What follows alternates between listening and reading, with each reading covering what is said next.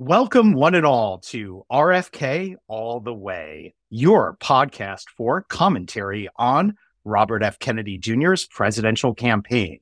This is Matthew Tower, your host, and once again, I'm joined by the New York Times best-selling historian and author, David Talbot. We're picking up where we left off to discuss the Devil's Chessboard, Allen Dulles, the CIA, and the rise of America's secret government. So, David, as you can see in the background, I whipped up an image in honor of your amazing book. This was done in Midjourney using artificial intelligence. And Midjourney didn't totally cooperate with the prompt I gave it. What I told it to do was create Allen Dulles playing devil chess. But the chess pieces would not be normal chess pieces, but would instead be CIA assets who were involved in the big event. So we would have had Bill Harvey and James Angleton and David Atlee Phillips, but then there would be a piece that would be sacrificed, a pawn that would be sacrificed, who would be Lee Oswald. And in the background, we would have had a red, white, and black flag that was evocative of the American flag, but with the CIA logo. We only got part of the image, but what do you think of the image before we jump into the content? I love it. I love it. You did it with the AI. I think Dulles would approve. Excellent. Thank you. For our listeners who are not watching this episode, we're going to put an image of it in the podcast image notes. Okay, great. So let's go ahead and jump into the content. Here's where I wanted to start off with was something kind of out of the blue, which is, I don't know if you've watched the All In podcast where Bobby actually appeared about a month ago. The All In podcast is with a number of tech leaders, Jason Calacanis, David Friedberg, David Sachs, and Chamath Palihapitiya. And Chamath said something very interesting in episode 131 of the podcast, which ties into your book. What he said was, quote, recently, when you look at how the White House behaves, the thing that I'm worried about is that there's almost like this sensation that there's a shadow government that's actually running the country. And we didn't elect any of those people. He also said, is this a moment where we actually need to be very responsible at the future of the country and not create some puppet government situation? So what would you say to Chamath in light of the Devil's Chessboard and the rise of America's secret government? And isn't this the horrible reality we've been dealing with for more than 60 years? Well, I'm glad the tech elite is finally waking up to the political reality in this country. But as you say, we've been laboring as American citizens under the shadow government for a long time. Certainly since the assassination of President Kennedy in 1963. I think this was a triumph for the deep state, for the invisible government, for the permanent government, whatever you call it. At the time, Allen Dulles loomed very large in that shadow government. He attempted to run for Congress very abysmally in New York City. That was his only effort to join the political fray.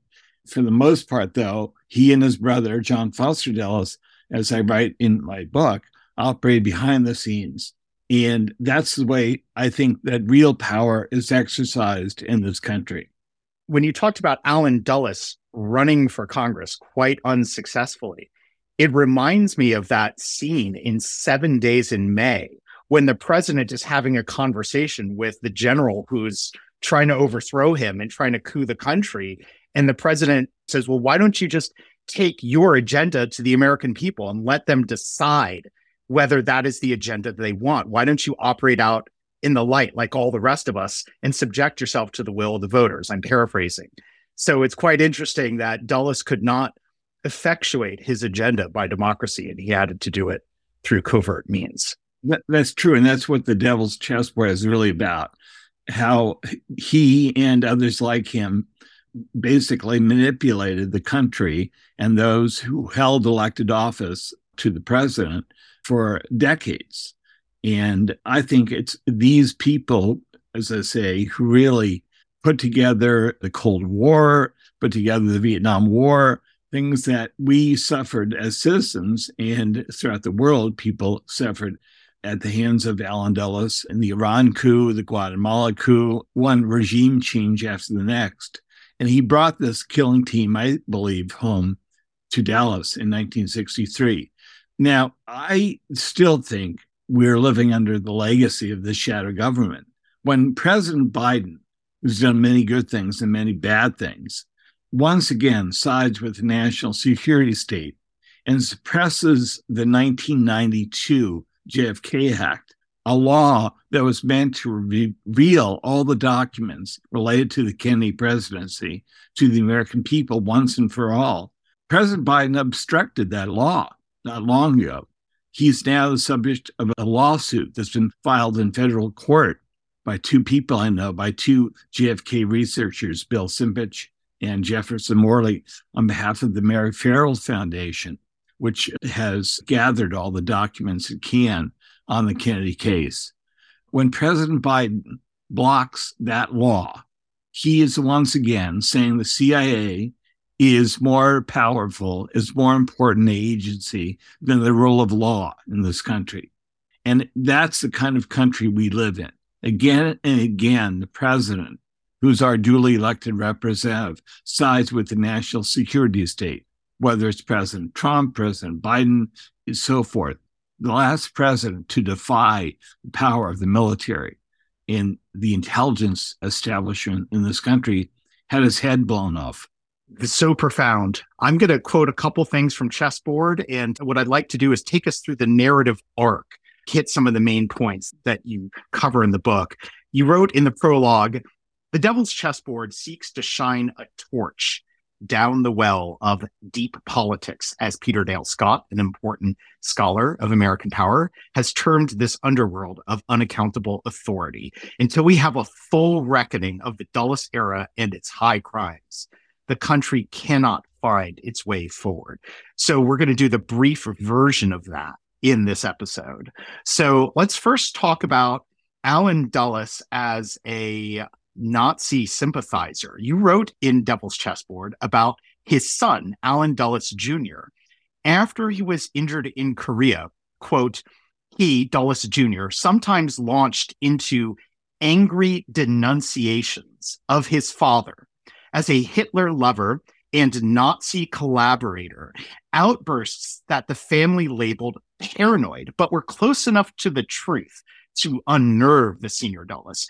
Furthermore, in a 2007 interview with Mark Depew of the Lincoln Presidential Library, when asked, "What do you recall about growing up?" Dulles Jr. responded, "Well, I remember there were some very unusual things.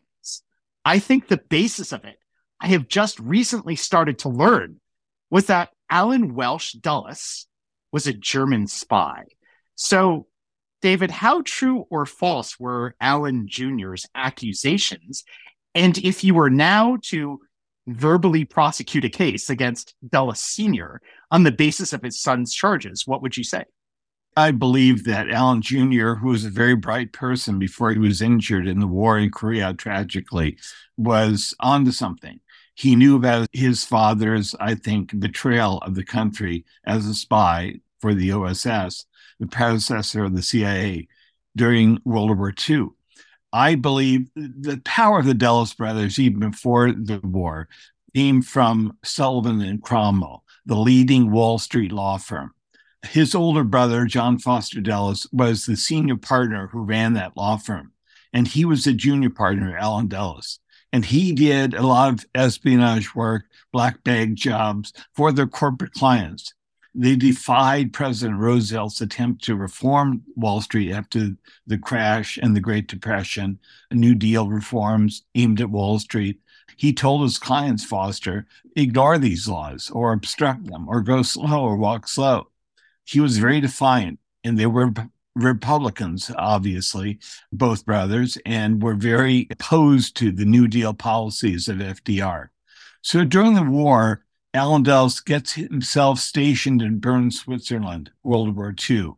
He's the leading spy, American spy, on continental European soil during the war. I believe, and FDR, I believe, was wily enough, shrewd enough to realize this, that Dulles was essentially a double agent, as I call him. He was working in Switzerland very, I think, aggressively to make ties, to cement ties with his former German Nazi clients and to make sure that post-war Germany was to his and his clients' liking. Favored the West, was anti-communist, anti-left, and so on. He was more concerned with that than he was concerned with Hitler's war crimes against humanity. A number of people slipped across the border, the German-Swiss border, with great peril, great danger to their own lives, to tell Dulles about the concentration camps, to tell them about the death camps that Jews were being transported to. Dulles was not interested in that. He was interested rather in political sort of machinations within Hitler's Germany, if the Communist Party was still intact and whether the communists would take over after Hitler was defeated and so forth.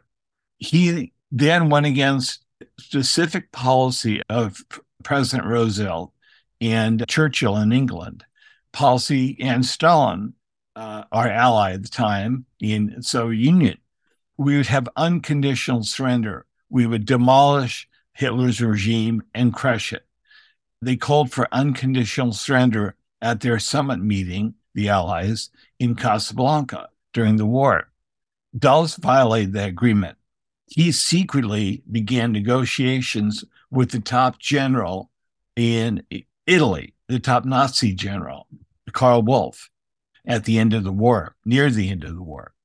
That was called Operation Sunrise. That was the secret negotiation that he entered into with Karl Wolff during those years and months, rather. He protected Karl Wolff against the Italian partisans who wanted to kill him because he, of course, had blood on his own hands. He killed many Italian partisans, many partisan fighters as the top Nazi general, SS general in Italy during the war. So Karl Wolff should have been put on trial at Nuremberg after the war. Instead, he was protected by Allen Dulles, as a number of Nazi war criminals were, and he went on to become quite prosperous in post-war Germany as an advertising executive through the patronage of Allen Dulles. Dulles did this a number of times, really most notoriously with Reinhard Gehlen, another person who should have been put on trial at Nuremberg after the war. Reinhard Gehlen was in charge of Hitler's intelligence on the bloody Eastern Front during the war. He should have, as I said, been prosecuted at Nuremberg. Instead, because of Dulles' patronage and protection, he becomes the top spy in post-war West Germany, a role that he, I think, played for a number of years because of Dulles' support. In many ways, both Reinhard Gehlen and Allen Dulles create the Cold War. They create it by creating the sense of the Soviet Union as a menacing power that's bent on invading the West. They're not.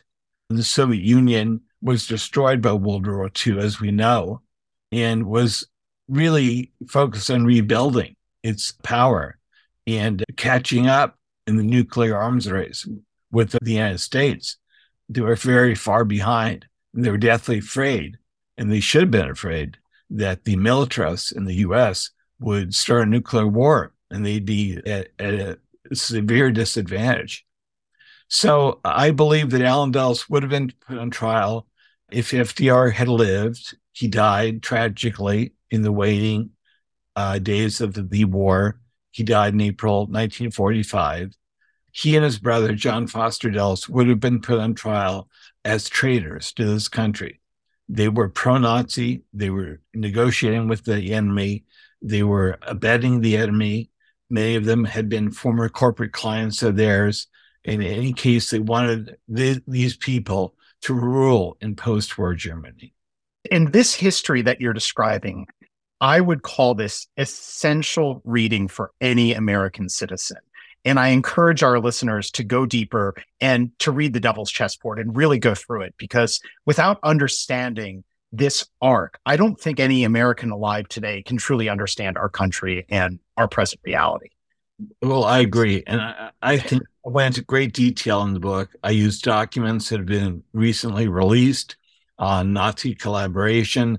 There were Nazi hunters who worked for Jimmy Carter's Justice Department who dug up a lot of information about the complicity of the Dulles brothers and others during the war with the Nazi regime.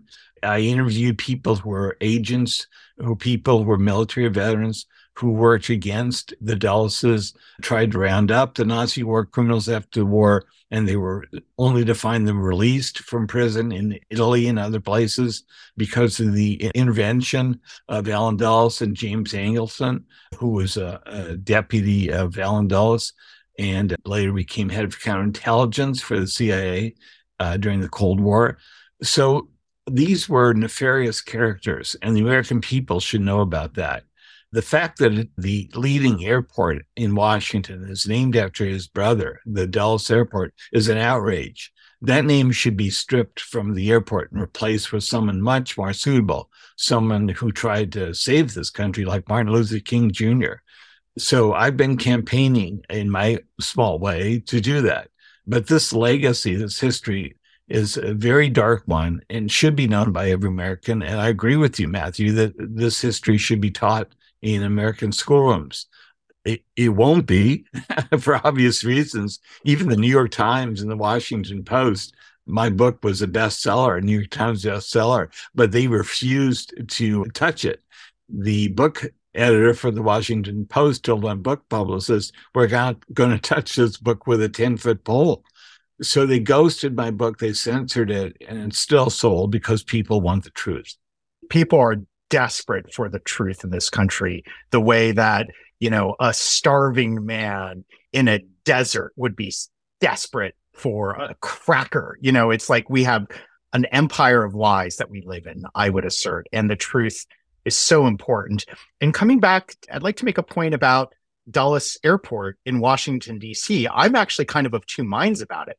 On one hand, yes, I would much rather that be the Martin Luther King Jr. Airport or any, true American hero who was on the side of freedom and justice and equality and opposing the war machine and so forth. On the other hand, I think there's something almost kind of meaningful about the fact that people walk into Dulles Airport and most of them cannot cogently answer what the significance was of the person who that airport is named after.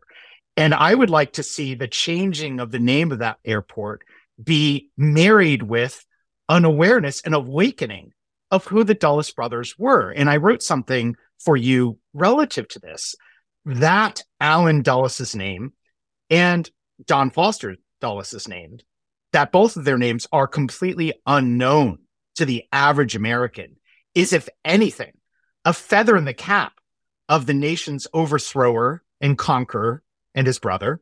I would say Allen was the main one and then John Foster side by side. But, if anything, it's a feather in the cap of the nation's overthrower and conqueror who sought to manipulate everything like a nefarious chess player, invisible to the pieces, who believed they were making their own moves, but were in fact under his control.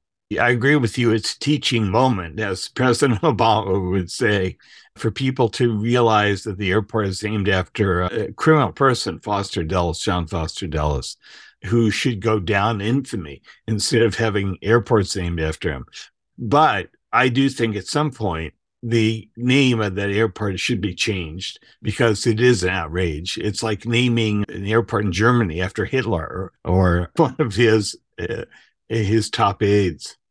I'm absolutely with you that the name should be changed. And also, I don't want their crimes to be forgotten. We must have that awareness moment so that we can actually know why we're changing the airport's name.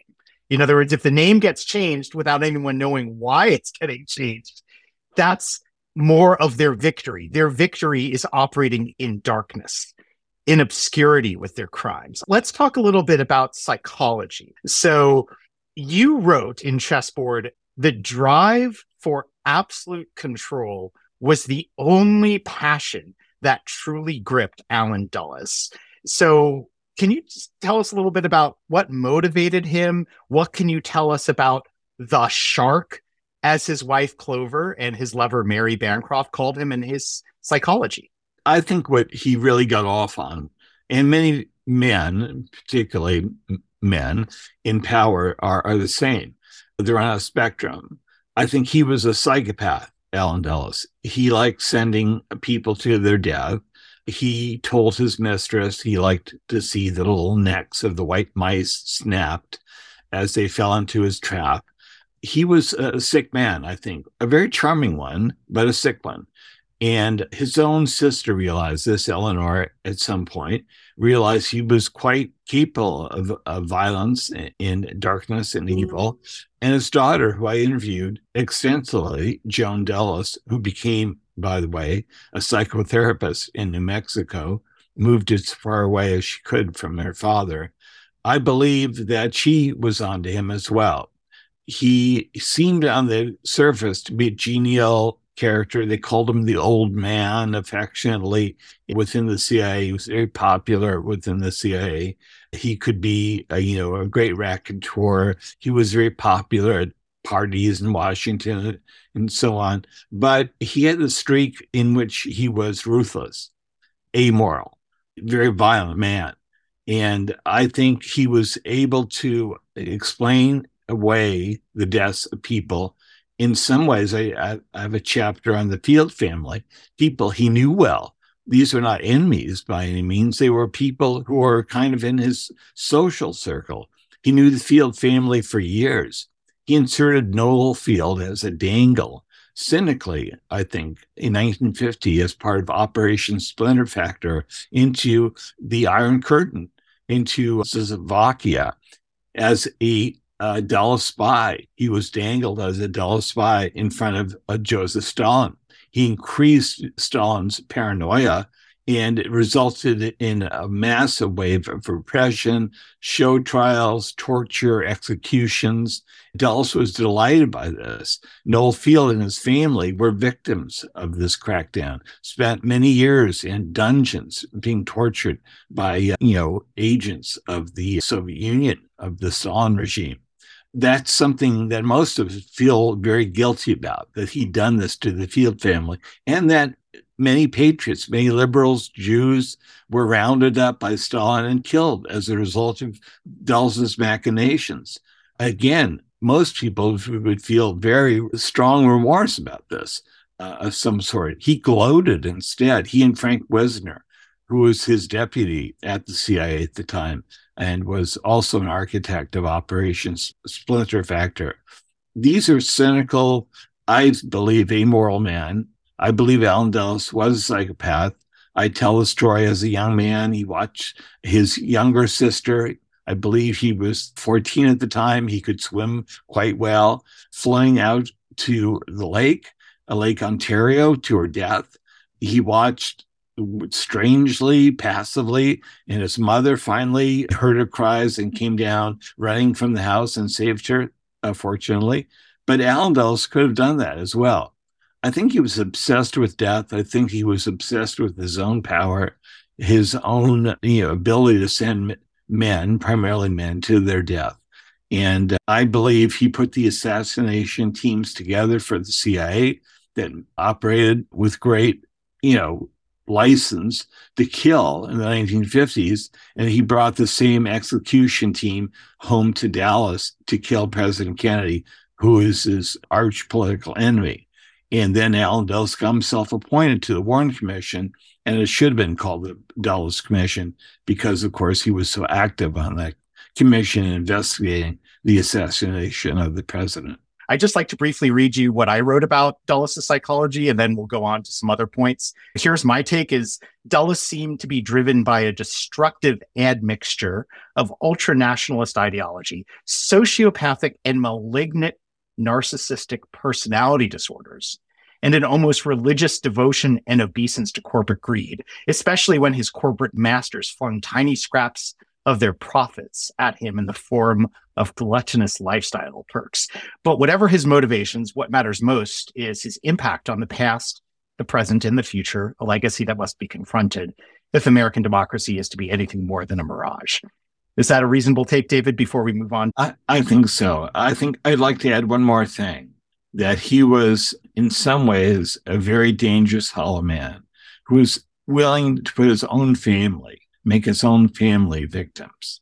Most of us, our natural instinct is to protect our families, is to throw up a curtain around them, take care of them. But Allen Dulles was willing to put his own son in the hands of CIA scientists, MK Ultra scientists, and his own wife in the hands of these mad scientists who were doing experiments on people at the time. He lacked a moral compass. He's a very dangerous man. This is a man who's quite capable of killing a president and rationalizing it and saying he was doing the country's will. He was doing his patriotic duty by killing him.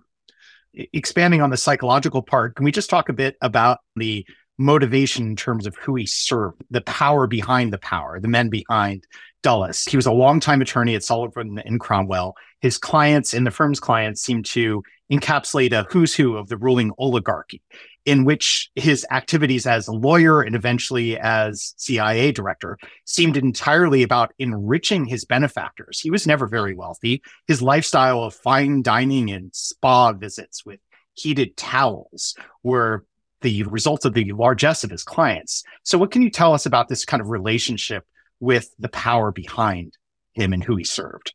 Well, you're right, Matthew. He himself was not a wealthy man, and he didn't aspire to great wealth.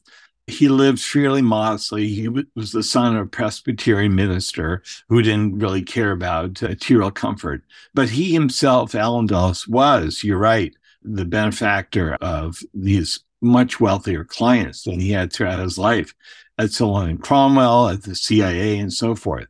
So he liked swanning around in that world. He liked being taken care of. He liked using their homes of the wealthy clients.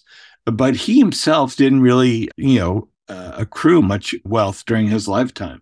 That wasn't important to him. I think power was much more important to him and being invited into their world. He represented the top oil companies. He represented mining giants. He represented the top agribusiness, United Fruit and other companies.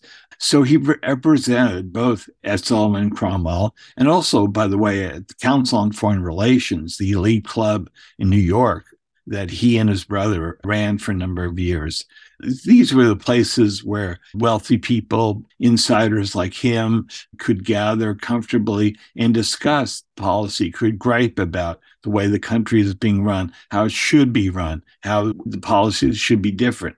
So men like the Rockefellers, the DuPonts, the oil giants, the mining giants, they were all clients of Allen Dulles. And I believe he actually had to get sign-off from them before he would go forward with his own actions. He was not a rogue by any means. As we think about the JFK assassination and kind of analyzing it, if we converge everything onto Allen Dulles as the lead organizer, right, it might be tempting to stop there, but to have a much more comprehensive understanding of the entirety of it, we have to bring in all the powers behind him who financed it and signed off on it and really wanted that to happen. Because at the end of the day, Dulles was, on one hand, power hungry, but on the other hand, he was kind of a de facto attorney for those people throughout his entire life, wasn't he? Yeah, he knew the chain of command, and he knew they were more powerful, certainly more wealthy than he was. But he thought of them as part of his circle. The Rockefeller brothers, David Rockefeller, Nelson Rockefeller, who ran for the presidency in 1964. They thought Kennedy was a great threat to their interests throughout Latin America and here at home. C. Douglas Dillon was another close friend of his. He liked going to his estate in France. Douglas Dillon was another Wall Street guy, wealthy family, who was Secretary of the Treasury, one of those who Kennedy had kept on because he felt it was important to unify the country. He won the presidency by such a narrow margin in 1960. And Doug Dillon, by the way, as Secretary of the Treasury, was in charge of the Secret Service. Had performed so badly in Dallas the day the president was killed. They should have been grilled. He should have been grilled. And the Secret Service agents that day by the Warren Commission afterwards. But they weren't. Doug Dillon, as I write in the book, was given kid glove treatment by Dulles and others on the Warren Commission when he appeared before the committee. So I believe that this was the world that Dulles came out of. he and others felt they knew what was best for the country, what was best for the oil industry was best for the country, what was good for GM was good for the country. He had a very corporate, very elite, very anti-democratic view of America, and this collided head on with President Kennedy's own vision. I think you said it all there in terms of the entire arc of his psychology and where that led for our country. So if it's okay with you, I'd like to talk about a controversial topic, the F word, fascism. Mussolini said that fascism can be called corporatism because it is a merger of state and corporate power. So here's my take, and I'd love to hear your thoughts. The old man, Allen Dulles, could have given Hitler and Mussolini positive advice and wise counsel on the most effective implementation of fascism. For Dulles's version of fascism, the covert version, was far more durable and enduring than the rigid, strong, yet ultimately brittle version of overt fascism the German and Italian dictators organized. For it is only when people believe themselves and everyone around them to be free, and when the authorities delegitimize as conspiracy theorists all oppositional voices who decry any harmful symptom or the overall structure of this social imprisonment and its source, that covert fascism can finally achieve its ultimate victory of domination over the controlled hive mind of humans programmed to do fascism's very bidding in the name of a phony freedom. What are your thoughts about that take on Dulles and what he created? Well, in general, I think you're right that the form of control we have in this country is much more effective. The media, the government, ostensibly operate with great freedom. We ostensibly live in a democracy, but I think that actually the media and that the government and that the corporate sector, of course, is under the control of, as we talked about earlier, a shadow state. So that, to me, is a much more effective way of ruling than the kind of operatic way that Mussolini ruled Italy at his height and the kind of strutting, bombastic way that Hitler ruled Germany, and he was so overt, of course, and so obviously criminal in the way he dealt with the Jewish population, Hitler, that he was bound to finally fall. It's much more effective, I think, to rule as the United States has done through the power of ideas, so-called, to inculcate people with, a sense that they're free when they're not really free. I talked about how my book has been censored, has been ignored, purposely so, by the top media in this country. And it's left to podcasts like yours to get the word out about not only the Bobby Kennedy campaign, but about books like this. So that kind of control is more insidious, it's more subtle, it's more encompassing. Peter Dale Scott uses the term, it's like the weather. You just come to accept it. It's not as overt as the fascist regimes in Germany and Italy were, but much more effective. Just as a fish doesn't know that they're in water, humans who live in the matrix that we live in don't have that awareness until, fortunately, we're conscious sentient beings. So we can get that awareness, but I think only when we see what Thomas Kuhn talked about in The Structure of Scientific Revolutions. I wonder if you've read that book, where he said, when you have an anomaly or a counterexample. And I think when you study the JFK assassination, it's like you can just keep pulling on that thread and keep going down that rabbit hole until you see the entire fabric of lies. And you can kind of see the American cosplaying of democracy, the false presentation of democracy, right? Well, in contrast with the hidden powers. Peter Dale Scott, again, who's a mentor of mine, many others who've studied the world of power, former professor at UC Berkeley, retired now, refers to these as extreme events: the assassination of President Kennedy, the war in Vietnam, 9/11, which allowed government to really widen its net of repression through the Patriot Act and other means, so-called legal means. there are extreme events throughout our lives, throughout history, where the deep state, I think, shows its face and shows what it really means to do, which is to control all of us and exploit us and get our data, get our information, get our money, get our freedom. And I feel that, many good people, family members, friends of mine, have been brainwashed by the system of control, think that we live in an open society, think that we live in a good, decent, liberal, democratic society. But I think the reality is far from that. I think the Trump administration kind of woke some people up about what this country was capable of. But President Biden has basically sided again and again with the national security state. And he's doing it by flooding Ukraine with weapons and turning it into a proxy war. We're fighting to the last Ukrainian now. And I have friends who are Ukrainian. I'm repelled by what's going on there now, that the Russians, who should never have invaded, are now fighting against NATO and the US, as well as the Ukrainians. It's turned into an international war. And as I say, the poor people are caught between the East and the West. My heart bleeds for them. So I think this is one more way that Bobby Kennedy Jr., I think, is visionary now. His campaign is saying enough. Let's end this militaristic style of ruling. East versus West. We'll always have to have an enemy. It's the war on terror. Now it's China. I mean, we've been at war somewhere for some reason all my life. I'm 71 years old. We've been at war for 70 years at least, and more, since World War II. So enough already. It's crushing the middle class, the cost of these wars, the cost of this empire.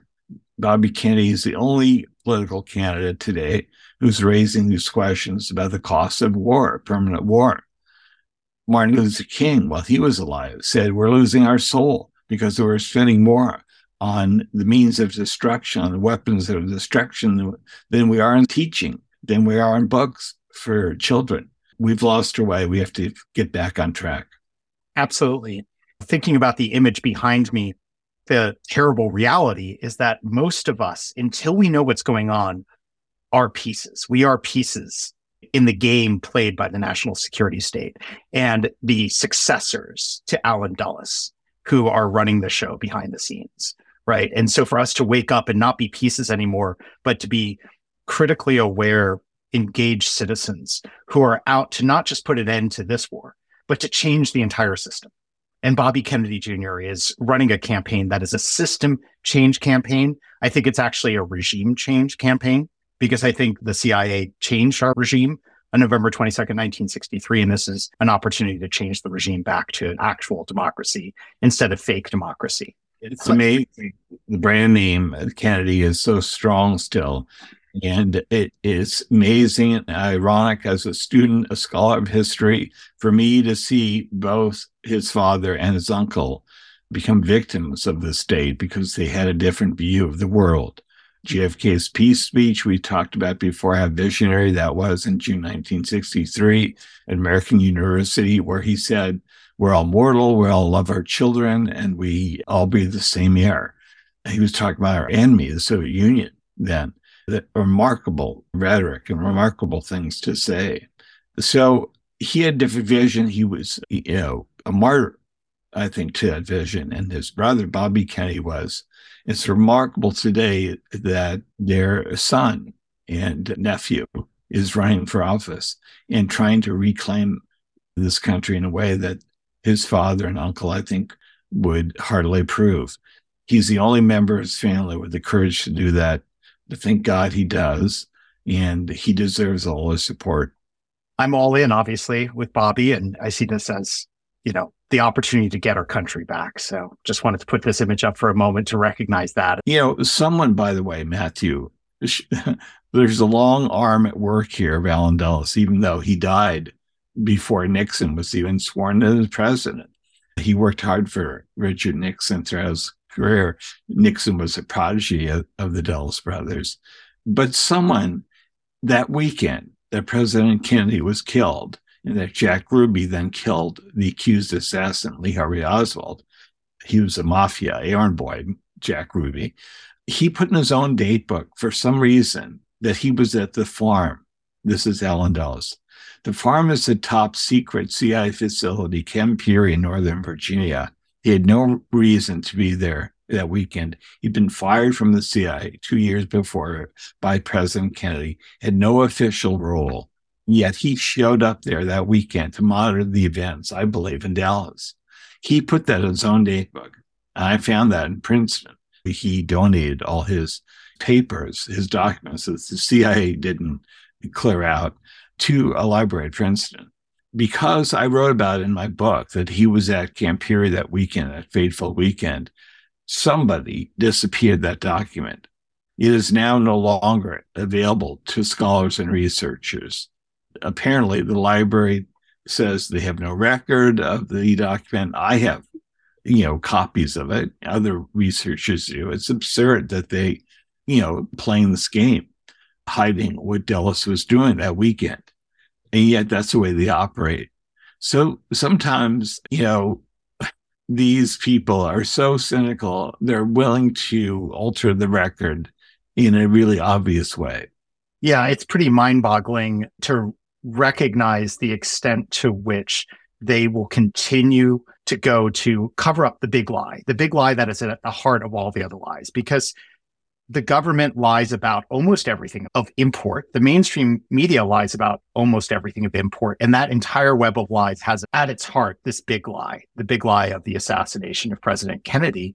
And they have to keep maintaining it because everything else depends on it. And it all falls apart if this gets exposed. So this is of extreme importance to our national awareness. And thank you for sharing that with us. So I'd like to go on to the next point, David, which was kind of about how Allen Dulles was involved in the creation of the CIA. And you've basically identified this guy was a traitor for our country. And if FDR had lived, the Dulles brothers potentially would have been prosecuted and executed as traitors to the United States. Did we want someone of that profile creating our CIA, which was labeled as a potential American Gestapo? And didn't it turn into one based on that sort of Nazi ideology? Well, absolutely. President Truman is the one who creates the CIA in 1947. And he says famously, he doesn't want it to become, like you say, an American Gestapo, spying on people, killing people, and so forth. He wants it merely to be a information collection, gathering agency that takes information from various government agencies and then collates them and gives them to the president. But Allen Dulles had a very different view. We know the CIA, a much more aggressive, belligerent view of what the agencies should do. And President Eisenhower, unfortunately, gave him license to pursue that strategy. President Eisenhower did it because he didn't want a third world war. He thought the CIA was actually doing war on the cheap. And that's what he wanted. He wanted a clandestine war. And that's what Allen Dulles gave him all around the world. At the end, I think Eisenhower regretted it. He said Dulles had left him, quote, a legacy of ashes. And again, he undermined Eisenhower's attempts to have peace with the Soviet Union. So I believe Allen Dulles had a very implacable, very Nazi-like view of the enemy and, was committed to that strategy throughout his career. And he even undermined presidencies, followed his own policy. I think he knew what was best for the country, he and his brother, and presidents sometimes got in the way. And during that formative process, as you said, Truman signed the law that brought the CIA into existence. You wrote in Chessboard in April of 1947, Allen Dulles was asked by the Senate Armed Services Committee to present his ideas for a strong centralized intelligence agency. His memo would help frame the legislation that gave birth to the CIA later that year. So even though Dulles was not the first director of CIA, it was kind of his brainchild. Is that fair? Yes, it was his baby all along. He thought Thomas Dewey, the Republican candidate, would win in 1948. He and his brother were all set to go to Washington then. They were shocked by Truman's upset victory then. but he operated in the shadows throughout the Truman presidency. And I believe that he was very influential in creating the CIA and doing the type of agency that he wanted. It was Allen Dulles' brainchild in some way, the CIA.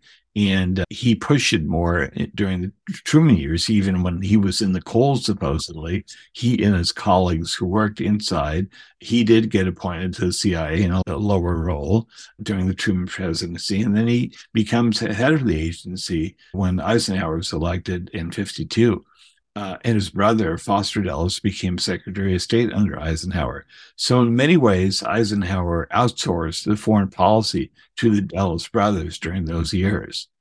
So after the end of World War II, President Eisenhower did not want a third world war. And going along with the CIA's plans and Allen Dulles' plans was kind of a war on the cheap instead of an all-out third world war. What I find really fascinating is that apparently Winston Churchill had developed a plan for a third world war called Operation Unthinkable, which was going to involve pivoting right at the end of World War II to directly attacking Russia and forcing Russia and the Soviet Union by military force and by means of total war to force Russia to submit to the will of the British Empire and the United States. This is in declassified documents, again, called Operation Unthinkable. And it also involved using defeated Nazi soldiers as cannon fodder in this war. How does that plan potentially tie into the idea of, well, we're not going to do a full-on third world war. We're going to do a war on the cheap with the CIA? I've not seen those documents. That's very interesting. But I do talk in the book, and I have done research about how, victory over the Soviet Union was their game plan, the game plan of war planners in the U.S., including Dulles, including hardliners in the military like Curtis LeMay, who was head of the Air Force, thought that we had nuclear superiority at that point, which we did over the Soviet Union, despite the Kennedys invoking the missile gap, specter during the campaign in 1960. He realized he was in the error, that we actually had vast nuclear superiority over the Soviet Union. And people like LeMay and Dulles wanted to use it, wanted to actually crush the Soviet Union and China, and had plans to do that. And only Kennedy, as president, stood in the way. They wanted to use a pretext like Cuba or Berlin, some other place where they thought the communists were getting too uppity, and to lash back, send, nuclear weapons their way and crush those two countries. Millions would have died as a result of this, and millions in China and the Soviet Union and here in the U.S. So this was madness. And Kennedy thought it was mad when he heard it, when he heard this plan presented to him. So, yes, Churchill might have been the first, or you might have seen documents that relate to his, plans or his dreams in England. But certainly this was the Cold War ideology of many people who had the means to start a war. They had the way to start a war. And only President Kennedy stood in their way, thank God. Or else I wouldn't be here today, and you probably wouldn't either. Many of us wouldn't. That's right. We owe our lives to President Kennedy and resolving the Cuban Missile Crisis with such grace. And, we've just been talking about the real life Dr. Strangeloves that were operating behind the scenes in the United States planning nuclear war. We'll leave it on a bit of a cliffhanger there and continue with that in the future.